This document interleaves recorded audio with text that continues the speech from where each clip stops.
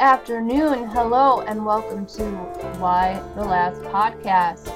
I am Jackie at EasyTreasy on Twitter.com, and I am here with my compadres, Graham here. Hey, what's up? And Miss Lacey. Hey, everybody. And Mr. Michael. Hello. And today we are discussing episode 8 of Why the Last Man. Ready, aim, fire. This is a wild episode because so much happens in literally one location. I think there's maybe a mile radius outside of where all the action happens here, and it's super eventful. And we're almost entirely focusing on the Daughters of the Amazon crew, all at what I have started to call the Price Max compound, which is sort of a Costco analog. Is that? I mean, we could call it an Amazon warehouse. Yeah, essentially. Yeah, that's a good, I like that. And just like Amazon, there might be somebody outside the automatic doors waiting to shoot you. You never know. So it's perfect. Well, when we get started today, the girls are shooting guns. They are training with firearms, with Miss Roxanne kind of walking back and forth, inspecting everybody's stance, telling them, hey, look at you. You got your foot down like a redwood. Look at you. And she's trying to get Hero to train with firearms.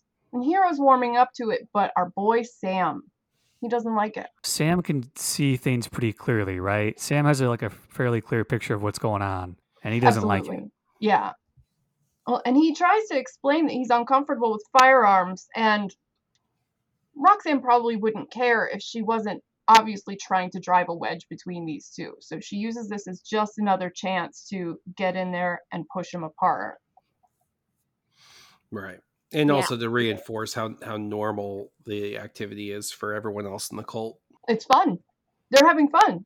And we saw a little bit of how Nora feels about this at the beginning of the series. If you remember when she was, before the world ended, she was very uncomfortable around guns. So you can find Nora a little bit off having a conversation with Athena, I believe the Amazon's name is. Nora and Athena are talking, and she finds out that she's been voted off the island.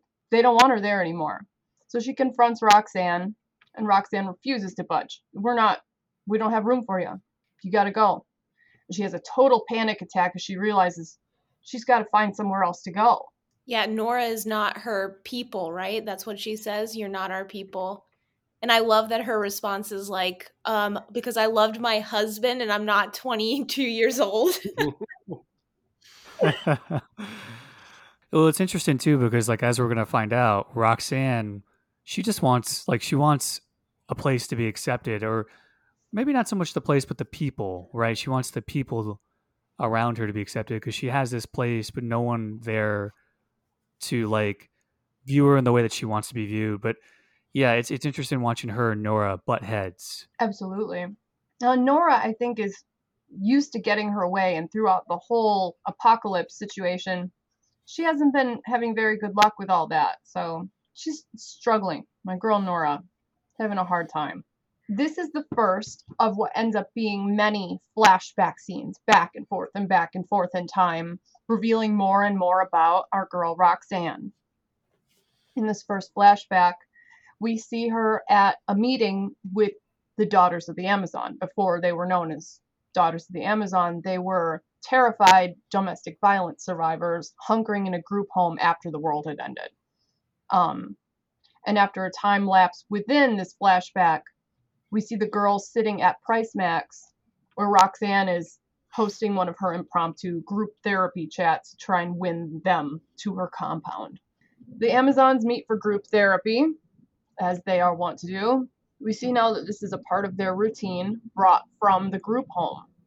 And Roxanne forces Hero to speak up for everyone in the group, plumbing for weaknesses that can be exploited to win her loyalty. Now, was it just me, or was Hero resisting this effort at first? Oh, she was definitely resisting, I thought. I think that it made her really uncomfortable to talk about it.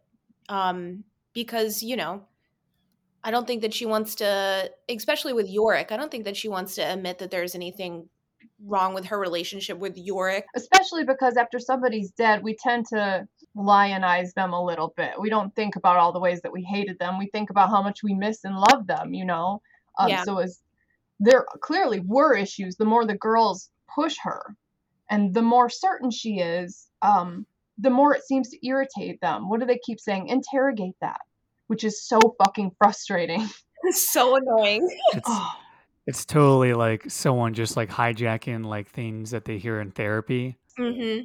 and then like interrogate that or elaborate on that, or Which let's is another explore way that. of saying, I don't believe you. You're not being Right. honest with me. No, fuck you. I am being honest with you. It's concern trolling at its finest, isn't it? Yeah. And I think it really comes out in that too, like whenever, she was talking about Yorick being funny and Roxanne is like, I think you're funny. And then all the other girls are like, I think you're funny. I was like, oh my God. Please Yes. stop. I'm giddy just thinking about that moment because the way that they swapped from one perspective to another, interrogate that. I think you're funny. I think you're funny. It's just, Yeah. You're like just watching the psychology of a cult like in development, right? And it's so intense. Oh. yeah, it's very intense. A lot of manipulation. And Hero is ripe for that right now, isn't she? Oh yeah. I really like that they're showing this, because in the comic we don't really see that. We see like little hints of it later on, like like the damage left behind, I guess. Later for Hero, we see that, but we don't really see how she gets indoctrinated into it. So I really like that we're exploring that. We're exploring the conflict that she had with her family pre-event. It makes us, I think, understand and feel for her more as she slowly descends into this cult. That's interesting. In the comic, it kind of went from she's joined the Amazon to she is an Amazon. You didn't really get to see the process of how that happened. It was more so like you don't even see her join. She's just in it. Like when you're reading the comic, it goes from you see Hero witnessing her boyfriend die, and that's completely changed in the show. And then she is just a part of the Amazons. Wow. She's just in it. That's the next time you see her. It's because the comic is very Yorick centric. It's very much centered on Yorick and like what. So some characters like Jennifer Brown or Hero Brown, they don't get as much time because ultimately the comic's about Yorick. So I like that the show has kind of made it a little more ensemble-y, like we're actually getting more in depth with Jennifer and Hero. And this episode's really just all about Hero's situation and what's going on. So Hero eventually starts to crack under all this pressure. You can see it slowly happening, and it's another brick in this wall of her inevitable induction into this cult. We can see it happening. Sam and Nora are having a little bit of a tiff. I don't think I've ever seen them interact at all before this. This was interesting. Nora accuses Sam of disliking her because of her career before the apocalypse. And Sam had a really interesting response to this, too. He said, not everything is about me being trans. Yeah, you did work for a transphobe, and I won't forget that. But that's not what this is about. I just don't fucking like you. I don't trust you. And that's what it is. I love that scene because also she brings up the sports thing. Mm-hmm. And Sam just like, do I look like someone who plays sports, basically? It's like, you know nothing about me other than I'm trans. That's like the only thing that you know about me. Yeah. But thanks for trying to use me, yeah. Yeah, he literally, what does he say when he walks away from her? He says, I didn't even play sports. If you listened to me at all, you would know that. Exactly. And what she says something else. She said something that was, I think, really aloof. Like during that conversation, she says, you didn't get to play sports with your friends, which I think is like really essentializing the issue of the whole situation anyways. Like, right. And he makes a comment about that too. He's like, oh, okay.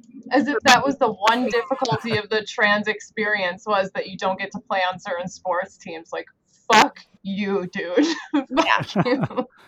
But it also, I think that you get to see that Sam really doesn't trust her. And I don't think that he's wrong not to trust her, because she is like only in it to take care of herself and Mac. Like she doesn't really care what happens to Hero and Sam. No.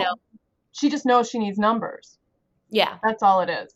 And she's trying to win allies away from Roxanne because it's the only way that she sees herself surviving in any capacity right now. Yeah, so it's her character is like being, I think, fleshed out really interestingly, because she I think, was operating in that way before all of this happened too. Like if Yeah. you see her in her political life as well, it seems like it was all about just like gaining the next step or the next stepping stone to just be more powerful. So then, you can insulate yourself from like the troubles of the world, which is, Yes. I think, that she is attempting to do now. Right. Well, and that's interesting you say that, because that's the only way someone like her could exist in this world that we live in. Keeping the job and the opinions and the beliefs that you have is by insulating yourself from everything that goes on that way. Yeah, I think it's notable that Nora, like I said in the first episode, the first thing we see about her is she's just lying to the press. That's like our introduction to Nora, is just her plainly lying. And the president kind of knowing better and kind of knowing what was up with her, and that they're kind of trying to reestablish that relationship to some degree with Missy Pyle. Roxanne, right? Roxanne, yeah, sorry. Yeah. Speaking of, Sam goes back to Hero and tries to convince her to leave with him, but it's too late. Missy Pyle, aka Roxanne, has already destroyed their trust for each other. They have a number of disagreements. Hero at one point accuses Sam of wanting to be with Kelsey, the girl who hasn't been allowed to speak to him for several days now. Right. Yeah. And it struck me how Hero will do and say anything to avoid having to take responsibility for her own behavior. Because Sam had just confronted her saying, "You promised me this is one stop on our journey to go see your mother, who can help me get the medicine I need, who can help you. Why are we still here? Why can't you keep one goddamn promise?" And the second that she has a moment where she might accept responsibility, the Amazons step in, and it's too late. Sam finally saying something and standing up for himself, because I was very excited when that happened. I mean, that's the first time that we've really heard him like raise his voice and get like, I think, intense, but that's exactly what Roxanne wants, right? Like she wants it to get to that place. Like she is eating it up that is happening, I think, because she wants to get rid of him. She doesn't want him around. He's basically playing into this archetype that she needs him to be in order to show Hero and the other women, like, oh, look, this is what men do, right? This is, he's no good for any of us. He needs to just go. He doesn't care about any of us. That sort of thing. Like it's just playing into that what she normally does on a regular basis, which pulls men from these women's lives and like finds things to basically pull apart to further drive her point. But it's and all not out done of protection for them, because those men are all dead, but because she wants to win their loyalty. It's so ugly. Oof. It's for her. Yeah. It's not for them. It's for her. Making Sam the boogeyman, literally. Yeah. And the way Elliot Fletcher, who plays Sam, the way he played that scene made me weep. Because he's angry and he has every right to be. And like Lacey said, we've been waiting for this moment for him to stand up for himself and tell Hero to fuck off. But he played it with that righteous anger with a tremble in it too. You could see the adrenaline in him. It was breaking his heart to have to say this to this person that he loves so much. Just amazingly done. My big witch hat off to you, sir, Mr. Elliot Fletcher. He's great. He plays that scene so well. Like that is like what you want, right? Because he doesn't play it flat. He plays it with like multiple layers there. And like you said, like it's breaking his heart to do this. He doesn't want to do this. It really hurts him, but he feels like it's inevitable. It's not the kind of righteous anger that the Amazons feel towards anyone and everyone, that kind of all-encompassing, blind, ideological hatred. No, it's anger and fear for someone who you love, who won't get their fucking shit together. And that's right before he goes, because he sneaks out, right? Like that that's night. His next move. Yep. He sneaks out that night, and he has, I think he has like a few bottles of testosterone with him, just enough to last him. Yeah, he doesn't take all of it. I wish he would have, though. He should have, right? And maybe he would have. Maybe he would have if he knew that Roxanne was going to confront him on his way out the door, because she sneaks around the corner and says, "Well, I knew you've been stealing." but I didn't know you were gonna abandon us. Oh my gosh, like that was, oh, I was so worried too when he showed up. I was like, oh my God, because I don't know if we talked about it, but at the very beginning of the episode, we see that Roxanne is the one who shot Kate. Yes, thank you. I forgot to mention that in the cold Yes. open. That's true. Yep. Ooh. Yeah, it was, and this is where, like, this, we're going to see this throughout the episode, but Roxanne has a narrative that she is pushed, like, she, you know, like, oh, there's these boogeymen basically that are going to get you, you know, and she's just basically manipulating these women who she recognizes, like, oh, yeah, this is like easy prey. I can, like, totally, like, convince them that, like, there are these boogeymen out to get them and I'm here to protect them. Oh, and that was you hear the girls talking about their belief that not all the men are dead, which has some extra fear in it if you're a domestic violence survivor. And along with the deception of Roxanne, they truly believe that they are being surrounded and could any day now be raped and dismembered by some wild, monstrous men who they've been talking about every single day and discussing how cruel and awful they are. It's disgusting. Yeah, for how much they really do not want to deal with men at all, that is the only thing that they talk about, it seems like. Just like constantly therapy sessions, like everything that they do. Was that element of the Amazons ever discussed, how they originated, how the band started? No, well, I don't. We get like little vignettes, right, Mike? Like we get some vignettes, and we have that really fun story about Victoria beating Bobby Fischer behind closed doors and stuff, which I think is just so hilarious. In a chess game, right? Bobby Fischer was a chess player. Yeah, although it would be funnier if it was something that wasn't chess. Like MMA. Yeah, I beat Bobby Fischer in MMA. Bitch went down. Oh, man.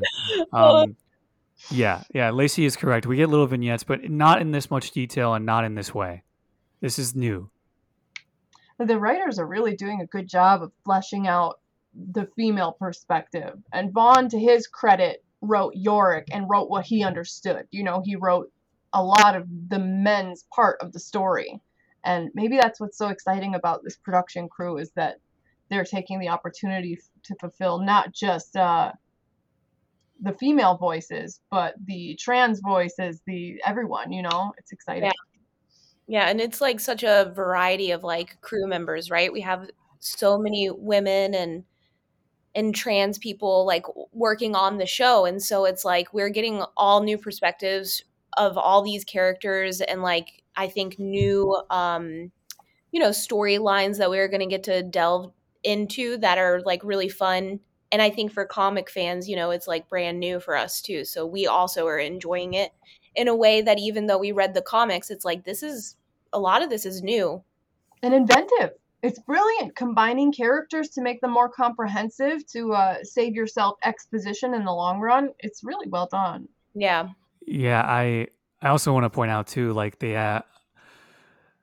like there are people I know who didn't even know that it's based on a comic, and they've just heard about the show, got into it, and they're loving it.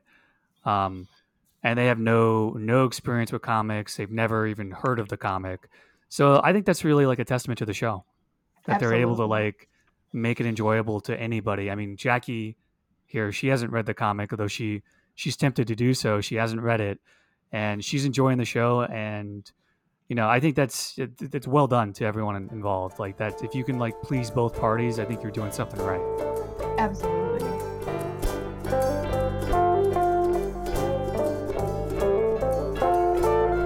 So Hero wakes up to find Sam gone. And she's in his bunk sobbing when Roxanne approaches, and she puts down his leftover blanket and tries to make it seem like she's not missing him, but she's actually just trying to think of a logical way to use the resources he left behind, which is so obnoxious and hero and perfect. And Roxanne senses her vulnerability and moves in to take his spot. She gets up there and hugs her, talks about a funny but abusive ex-husband named Eddie. I'm hoping we hear more about this Eddie character, because it could go either way. He could be an absolute monster, like some of the other men that we learn about in Roxanne's life later on, or he could have been a very nice guy that she shot. Who knows? We'll find out. But in closing, she says men aren't good at staying. Which is fucking hilarious considering the circumstances. Yeah, absolutely. So, to cheer Hero up, the Amazons decide to throw a fuck-em party. A he doesn't get to tell me what to do party. What is it? It's a I don't care party. What is it? A I don't have any feelings party. So they burn things and drink, It's like you're better off, basically. Yes. Like, yeah, you're better off without them. Exactly. It is funny that the Amazons can't pass the Bechdel test because they can't stop fucking talking about men. There's a beautiful irony in that. Yeah. Oh, that's hilarious. It's like whenever someone goes to talk about something else, no, hold on a second. We have to talk about another guy, okay? Hold on. I can wait. So you feel good about yourself, but how do you feel about the way your dad treated you when you didn't pass your math test when you were in 4th grade? That didn't make you feel good, did it? No, I didn't think so. Something else that's worth noting here is that so throughout the episode we do get flashbacks, and there's a flashback that happens just before this where we see Roxanne inside the Price Max basically trying to clean it up on her own. Yes. And then she follows a horse to we've already mentioned this, the group home where these women live. They're domestic violence survivors, and so that sort of plants the seed for Roxanne. Are they still survivors if it's just the new domestic violence is a woman who's in charge of all of them? Yeah. Yeah, It depends on how long they live, whether they're survivors or not, I suppose. Yeah. Oh, and that's part of the whole Amazon thing too, is they do that mock burial and mock baptism to be reborn as a whole new individual. She doesn't want or care about who they are as people or as survivors. She wants them as foot soldiers. During the fuck-em party, there is a short and telling moment for my girl Nora. Mackenzie is dancing with the girls and having fun, and Nora says, come here, and she's putting on her happy voice, which is not Nora's personality at all, and she's trying to appear warm and happy and normal for Mackenzie's sake, saying, hey, we should get out of here, huh? We shouldn't stay here, this place sucks, let's go. And Mackenzie's like, what? I'm having fun with my friends, leave me alone. And Nora realizes that she's not going to be able to run away from this. She's going to have to figure out something here. That's the moment that she makes her plan. As everyone drunkenly falls asleep and quiet settles over the compound, my fire-haired Nora girl grabs a bottle of butane and starts dripping it along all over the place, to the foodstuffs, to the bunks, to everywhere, and lights the fucking place on fire. The way this was shot was so fucking beautiful. She was like a goddess of destruction. I loved it so much. Oh, I think you put Nora in a corner, she's gonna find her way out of it. She has so far, right? So oh yeah, it's interesting to watch this unfold. Like, okay, Mac, Mac can't accept this, and Mac also immediately blames her. Like, what did you do? Which I thought was an interesting choice. Oh, so, yeah, she said, what did Mac say? She said, Daddy would have let me stay. Yeah. Boom. He wouldn't. You can ask him right now. Yeah. You could see how much that hurt Nora. And she said, well, he's not here. You're stuck with me. And that in a nutshell really encapsulates what the problem between Mackenzie and Nora is, that they aren't close. They aren't a tough mother-daughter team. Well, and I think you could see that too, right? Like in the earlier episodes, I don't remember which episode, but Mac wakes up with a nightmare and she calls for her dad. She doesn't call for her mom. So they must have been very close. And I think that they probably had a different relationship. I'm not sure what was going on, but it doesn't seem like Nora was around very much. I'm going to bet career mommy, that sort of thing. Yeah. There's also that scene where Nora wants to leave and, Mac is like, no, we can't leave behind my brother or my dad. We have to bury them. We can't leave them this way. she's the one who really puts her foot down and makes her mom stay to take care of it. Well, feeling like I was being manipulated and separated from my kid would probably make me an evil arsonist too. So I really am just I'm feeling for Nora.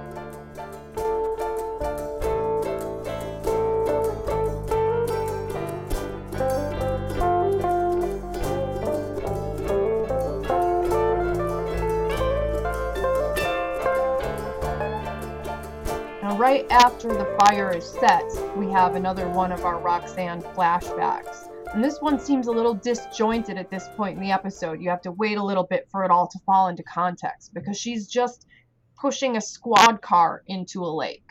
And we don't get a real clear view, but there's some bodies in there. There's some corpses in that car. So she's shoving the whole squad car in there, and we're asking ourselves, with our knowledge of Roxanne, was that her partner? You know, as a police officer, were those cops she knew? Is this a burial at sea? What happened here? You know, and then another disjointed scene later, she's lying in the grass and listening to singing just maybe a half mile away where the survivor's home is. The girls are just singing and laughing and having a happy life. And she lifts her gun to the sky and starts firing off shots. Just so funny to see her go from happily enjoying the quiet and the sound of it, desiring to be part of it, and knowing that the only way that she could accomplish that, outside of directly asking them, which didn't seem to work, was by terrifying them into it. Yeah, she's terrorizing them in the same way that like men have terrorized them in the past. It's the irony there is very interesting. Holy shit, Mike. I hadn't put that together, but that's exactly where she got that. She's just using the same pattern of terrorism that she'd understood. We find Sam, our beloved Sam, all by his lonesome. He finds himself in elementary school with a busted window, so he lets himself in, starts poking around, and he's drawn, of course, to the music room because he's our musical baby. And he's playing the piano and is surprised by Mrs. Blackwell, who is a principal, and who was a principal, who is maintaining the school, hoping to someday fill it with children again, which is so fucking sad.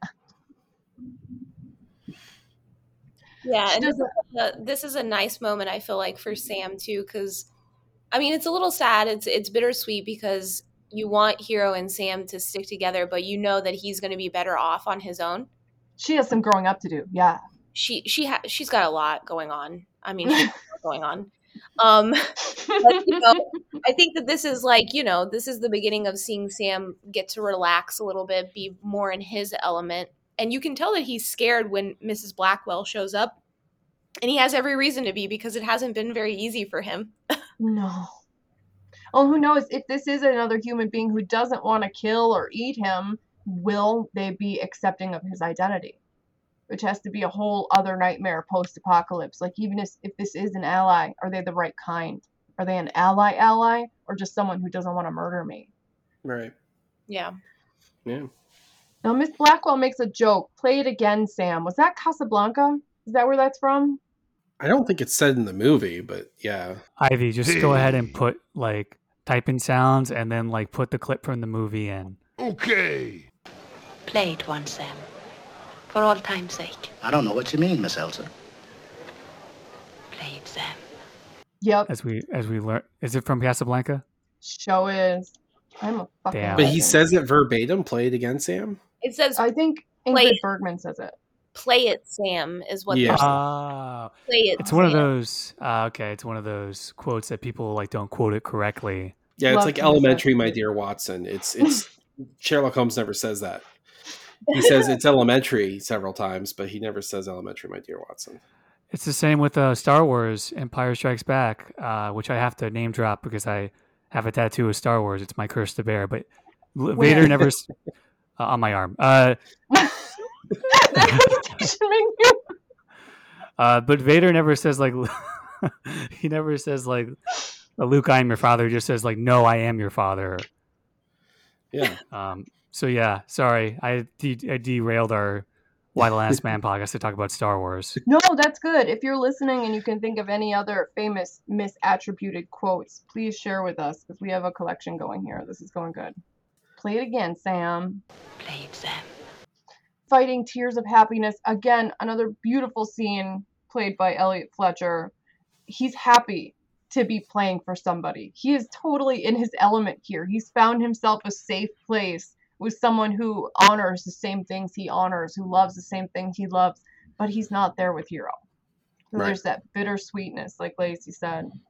Yeah, what does he say whenever they finish his scene up? He's playing it and she's singing and he says, fuck me.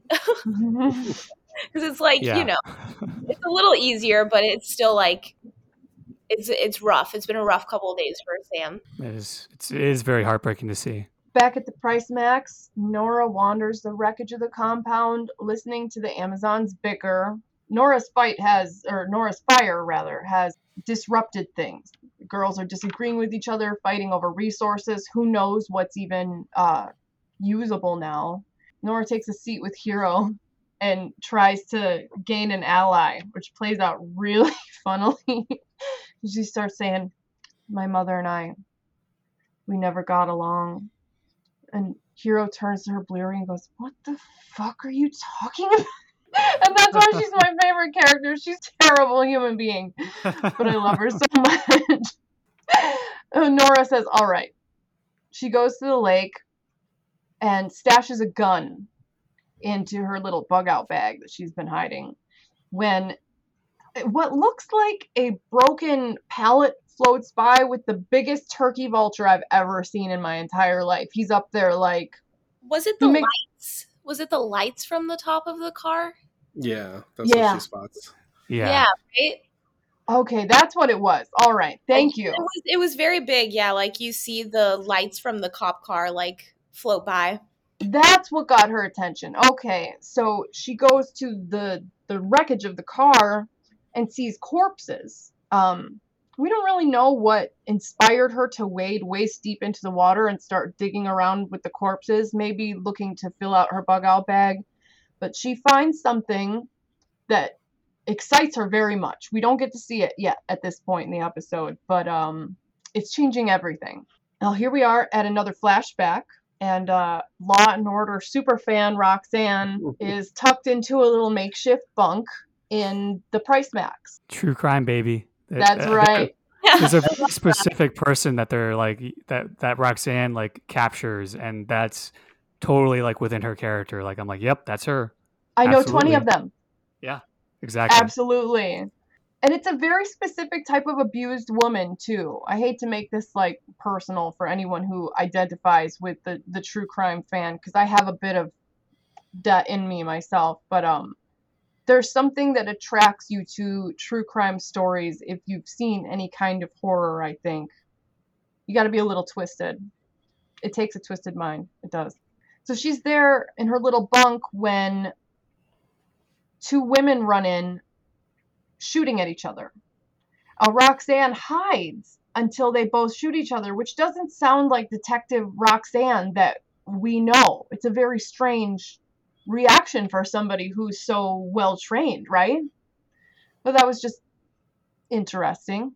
Time lapses within this flashback, and we see Roxanne becoming very good at shooting, spending entire days seated in a Price Max lawn chair waiting for human beings to pass the store so she can murder them. It's the kill montage. It's the get better at shooting montage. I love the kill montage in that too. I love when she's like drinking her coffee and she's got a smile on her face. I'm like, wow. And you can see she's got like a full Costco outfit on. She's got the fishing hat, she's got the fishing vest, the thermos, the lawn chair. She has made herself an entire life from this store. And she probably got the ammo, honestly, too. Because that was my question. I'm thinking, those two girls that came in, they didn't have enough ammo for her to kill everything that moves. So I'm going to call it, they sell ammo at that place. It's a Walmart situation. So she's just murdering people, getting real good at it. And like you said, she's enjoying it. It's the best sport she's had in a long time. Roxanne rifles through the wreckage trying to see what's usable and what's not. As Nora approaches with an iron ultimatum. Roxanne will either allow Nora into the inner circle or be exposed for who she really is. And then we get our total flashback to see who exactly Roxanne was. Roxanne was an unhappy PriceMax employee whose life was constantly hampered by awful men. A monster ex-husband, rapey coworkers, disinterested boss, and apathetic corporate leadership. She was a cancer survivor with one boob and no future and no respect. So she escapes in crime TV and online forums. And yeah. There's a really interesting way that they sort of illustrate, like, she gets in trouble basically for stealing a bargain bin DVD, and she's punished the same way as a coworker who is like being inappropriate with his coworkers. Yes. And it's just very interesting to see like how, and her manager's eyes, it's the same thing. It was almost cartoonish the way it was played out, but it's absolutely not. It's not unheard of. Yeah, in my experience in jobs, I think that is like actually reasonable. It's a worse offense to steal like a $10 item from your company than it is to harass your coworkers. Oh, the idea that Mr. Grabass would be called out at all, let alone in front of the person who reported him, is absurd. It wouldn't fucking happen. Yeah, and like, let's be real, like, I totally am watching this situation and I see it, like, I see it and I'm like, it makes so much sense why a woman in this position would look at this and be like, This is men. Men suck. Yeah. I hate them. Yeah. This is awful. Yeah. I mean, I don't think that it gives her, and she shouldn't be condoned for what she's doing with these women now because, I mean, I think that we have plenty of men in our lives that are not like that. And I think it's a horrible, horrible decision in any arena to generalize people, right? Obviously, yeah. This is like a serious issue and it does make sense, like why Roxanne is the way that she is after seeing something like that. Because I think anybody would be pissed off. Like, he calls that guy a kid and he's 30 years old and he's like messing around with a teenager. A teenager, yes. Absolutely fucking disgusting. How could a boss like look at that and be like, oh yeah, that's no big deal, but you stealing like Law and Order SVU season 10. Yeah. Yeah, we're getting rid of you. No, you've been forever. Tell me Mr. Grabass is such an amazing employee that it's worth it. And that's Oh my God. And when he told her to get her ass to work, I was like, I'm going to kill him. He even like gets mad at her that it's like Law and Order SVU. He's just like, why don't you just turn on the TV? It's playing 24/7. I love that one. That's not the point. She loves it. Because he's like, why are you annoying me by stealing this? Like, you've annoyed me. He doesn't really care about the theft, right? No. It was just one way to avoid dealing with the responsibility of actually having to hold his employees responsible. And he's fine talking down to her, but not to Grabass. I feel like it's more of like an indictment of capitalism than it is of like men, that whole situation, right? Yes. Like, it seems like this is the world that we live in, and it allows things like this to happen in our workplaces, which is messed up and terrible. Yeah. But it's not really about the men. Like, there are probably women that she works with who are shitty too. Oh yeah. Really, well, just Roxanne is any indication. Yeah, I'm sure there's plenty of shitty people. But you're right, because the corporate doesn't care about the Grabass. That doesn't cost them anything. They care about the breakage. They care about the missing DVD from the bargain bin. Yeah. Until it hits their bottom line, they don't give a fuck. Right, and that's it. And like that's why the show is really nuanced. Like, I really appreciate that the show it's saying like, okay, yeah, there's multiple POVs here, and really and truly, like, again, I think I've said this a bunch, but like, I love that when this happens, the world doesn't become like a paradise. It's not like, the show is taking a very nuanced approach. I think there's also an implication, and it was never through words, but I mostly got it through tone, that because Roxanne was basically missing missing one of her breasts, that was like, in the boss's eye, that's why she's mad about the Grabass, is because she doesn't feel sexually viable. And there's Ooh. definitely that tone in the boss's voice of like, the only reason you care about this is because you wish it was you. Like, Yep. What That did he say? Past your prime.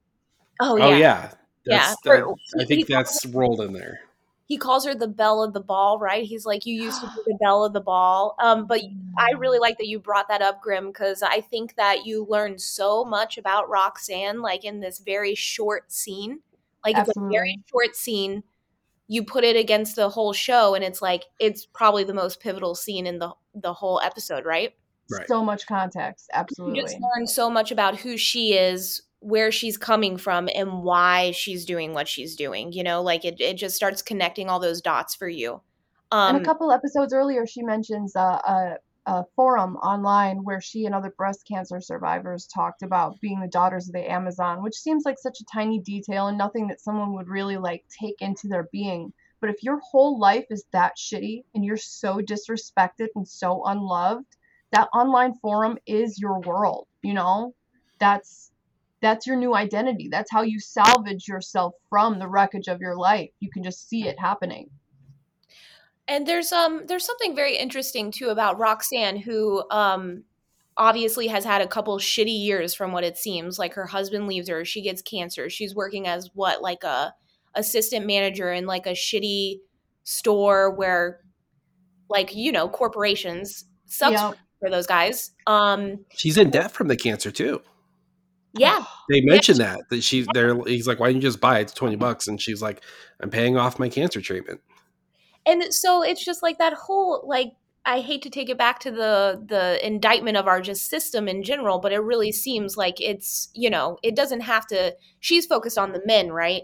But like, obviously as a viewer, you're watching it and you're like, well, this is just the shitty American system that we have in place. We have terrible healthcare. We have to work shitty jobs. Yeah. We're mistreated, you know, like, and I think that she's doing that typical thing that we see a lot of average people do, which is they focus the blame on someone that's right in front of them. Yeah. Right. The manager, the awful guy that she works with, you know? Mhm. Misplacing that anger and that frustration. Yeah, That's like really, you, really you well put.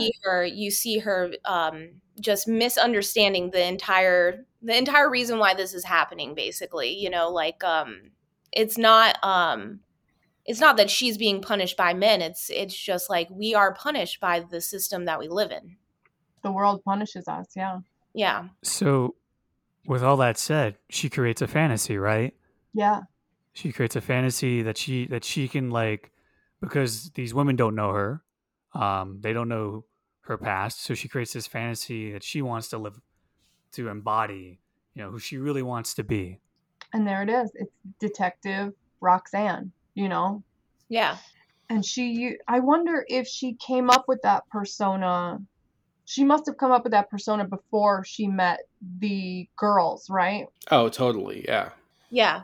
And I think that they get into that, right? Like a little bit, like they kind of show her like going, and there's like a little tiny scene where you see her pulling out the holster, right? And she gets the Mhm. suit and everything, which is really funny that they bring up that she was stealing Law and Order, because it's like obviously her idea of a detective is what she's seen on Law and Order. Yes. So I thought that, you know, she's just tired of being a victim, as what she sees as a victim, right? Like obviously her situation is very different from someone who would be in SVU. Right. Or even the women that are at the, you know, they're in the home for domestic abuse, like survivors. Like those women have seen that kind of anger that can be taken out on them by like a, you know, a bitter partner, regardless if it's a man or a woman. I mean, like, let's be honest. Mhm. Both of us all the genders are capable of abuse and Oof. being shitty people. But we like to, you know, be like, this is a man thing, but it's not necessarily a man thing. But they have actually witnessed what it means to be victimized, right, as being women. And she has had bad situations with men and bad interactions with men, but I don't think that she's like suffered that kind of No. abuse, you know? And I think that watching Law and Order gave her an impression that she was a detective. She was as good as a detective in her situation. she was just like Elliot and Olivia from Law and Order. She watched them, she saw what they did, and in this way she's become a savior to these girls. I don't think she thinks of herself as manipulating them. I think she probably thinks she's saving them. She probably thinks she's doing good for them. Well, she's fulfilling a couple things here that it seems like she wants, right? She's fulfilling her need for a community, but she's also fulfilling her need to be a leader. Yes. Because she wants that, right? Like she's working as like I don't know if they tell you what her title is at Price Max, but she's been working there for a while, and she's obviously like just under that general manager. She's like an assistant manager. She's like the assistant to the general manager. Yeah. Important enough that she wouldn't get fired for shoplifting. Which is usually how that goes. Not that I have any experience with that or anything. But so she gets to kill two birds with one stone when she gets these ladies like into that warehouse, you know. Mm-hmm. Now that we know exactly who Roxanne really is, we go back to the wrecked compound where Kelsey is sitting in the back of a truck reading Hero's palm, and they have a tense moment. I'm not sure how Kelsey knew that Hero was talking shit, but she knew that Hero was talking shit. Right. She's just calmly reading her palm, and she looks up into her eyes and says, "I'm not stupid." And I feel like that was important for Hero, to look into the eyes of the people who she's so casually cruel to, you know, and realize how her behavior affects people. And Kelsey very breezily accepts her apology, which is actually offered to Hero's credit. That's not really her style, so it was nice of her to actually apologize. And Kelsey explains the Ring of Solomon. I don't know if you guys are into palm reading at all. It was something I was really into as a kid. The Ring of Solomon is a thing. It's a small half moon shape at the base of the mound of your pointer finger. So if you look on your left hand, if you have a little crescent shape underneath the mound of your pointer finger, that is the Ring of Solomon. Now, if you're interested in looking into it, there's a variety of different kinds of Ring of Solomon. There's a double ring, blah, blah, blah. But it essentially means that you are marked for leadership, luck, and service to mankind. But Kelsey saves us all the jargon that I just spewed at you guys by saying that it means you will serve mankind. And that's interesting. I just want to point out to everybody, too, that we were all looking at our hands when Jackie was telling us about this. If you haven't, like, even if you don't believe in that shit, look into palmistry because it's interesting. It's fun. It doesn't mean anything. It's just fun. It's also like the whole palm reading thing is to basically set up that there's probably going to be a leadership battle, not between Nora and Roxanne, but between Roxanne and Hero. Oh, I didn't pick that up. Oh, that's good. I hope so. Yeah, I definitely see that coming down the pike. You know, I didn't even think about that, but now I'm going to have to go back and rewatch the episode and see if I can pick up on any clues. Because it's you know, they always tell you in cinema, like, keep in mind what happens right before and right after anything. And her saying she's destined for leadership immediately before Roxanne makes her speech. Makes it appear as if those are going to be the two dynamics going forward. Good eye there. That's good. Hell yeah. Oh, there we are. Roxanne gets up in the bed of another truck and gives a speech to her to unite her shattered tribe. She officially names the Daughters of the Amazon and looks to Nora for agreement. And Nora nods, hugs Mackenzie close to her, and slips Roxanne's name tag and the truth of her identity right into her pocket. Politics 101, baby. That's right. Oh, my fire-haired goddess of destruction won again. Finally, time for Nora to take a dub. I'm so excited. Yeah, no, she's just a wildly rich and powerful white woman most of her life. Why should that change? That's right. You know what? You know, you're right. We're gonna you know, try to pull anything out of our pockets here, but you know, she has red hair, so she's not. I don't know. She would have been a witch in the 1600s. So give her some credit. She might be Irish for all we know. All right, so that's kind of like not white, right? you know, we have a lot of characters in this show who are not really great people that are Yes. still really fantastic and like interesting to watch play out on screen. And I think Nora is like one of the more interesting ones. Yeah, Absolutely. absolutely. I need you guys, all of our listeners, to not take my support of Nora and Hiro as support of white women, because that's not what this is. You know, you're just really compelled though by them because again, they're good characters, and that's the thing. Like, it's okay to like watch something and see a flawed character and maybe find parts of yourself in that character and be compelled to watch them. Doesn't mean that you're saying like, yeah, you know, I support them fully and everything they do, and I, Right. you know, I condone all of that. You know, it's Exactly. Nora is great. Nora is like, and she is extremely accurately written for what she is. Well, and she's got her back up against the wall, you know? It's interesting to watch even previously privileged people struggle. And there's that Schadenfreude in that, of course, but to watch them, even if they're bad people, to come out on top, it always feels like a little win. Oh, Just it's like totally watching- fun. Like watching Dexter or Breaking Bad, where you've got a guy who's clearly a bad guy, Yeah. but he wins, and it feels like a win to you too, because he's our protagonist. Eastbound and Down is like amazing for that. ha ha. Danny McBride's like signature character. It's like, oh, I love every time he plays a character. Everyone, it's always a treat. I love him. because he's a shithead, but I'm a shithead too, and sometimes I want shitheads to win. You That's know, right. Yeah. Yeah. it just feels We can all good. be shitheads, you know. I mean, I think that we draw the line right, like for people that are doing Hateful. very hateful, destructive things. But Yes. for the most part, all of us do bad and good things. Like We all suck. like we all have like our issues, and you're just Mhm. watch that like on a like an exaggerated like level, basically. Yes. It's fun. I don't know, you guys. Do you have any other thoughts about this episode? Missy Pyle is amazing. I love She's a her physical acting in this. Yes. During the fuck 'em party, her Mhm. dancing, like, well, first of all, beautifully shot. That whole scene I thought was really, really, really pretty. The music choice is great too. Yeah. Yeah. Oh, when they go to the kids' party and it's that music, and I was dying laughing. I was like, "What is this song?" Dance for me, dance for me, That dance song for me. is like- Oh. I was like, "Oh my god!"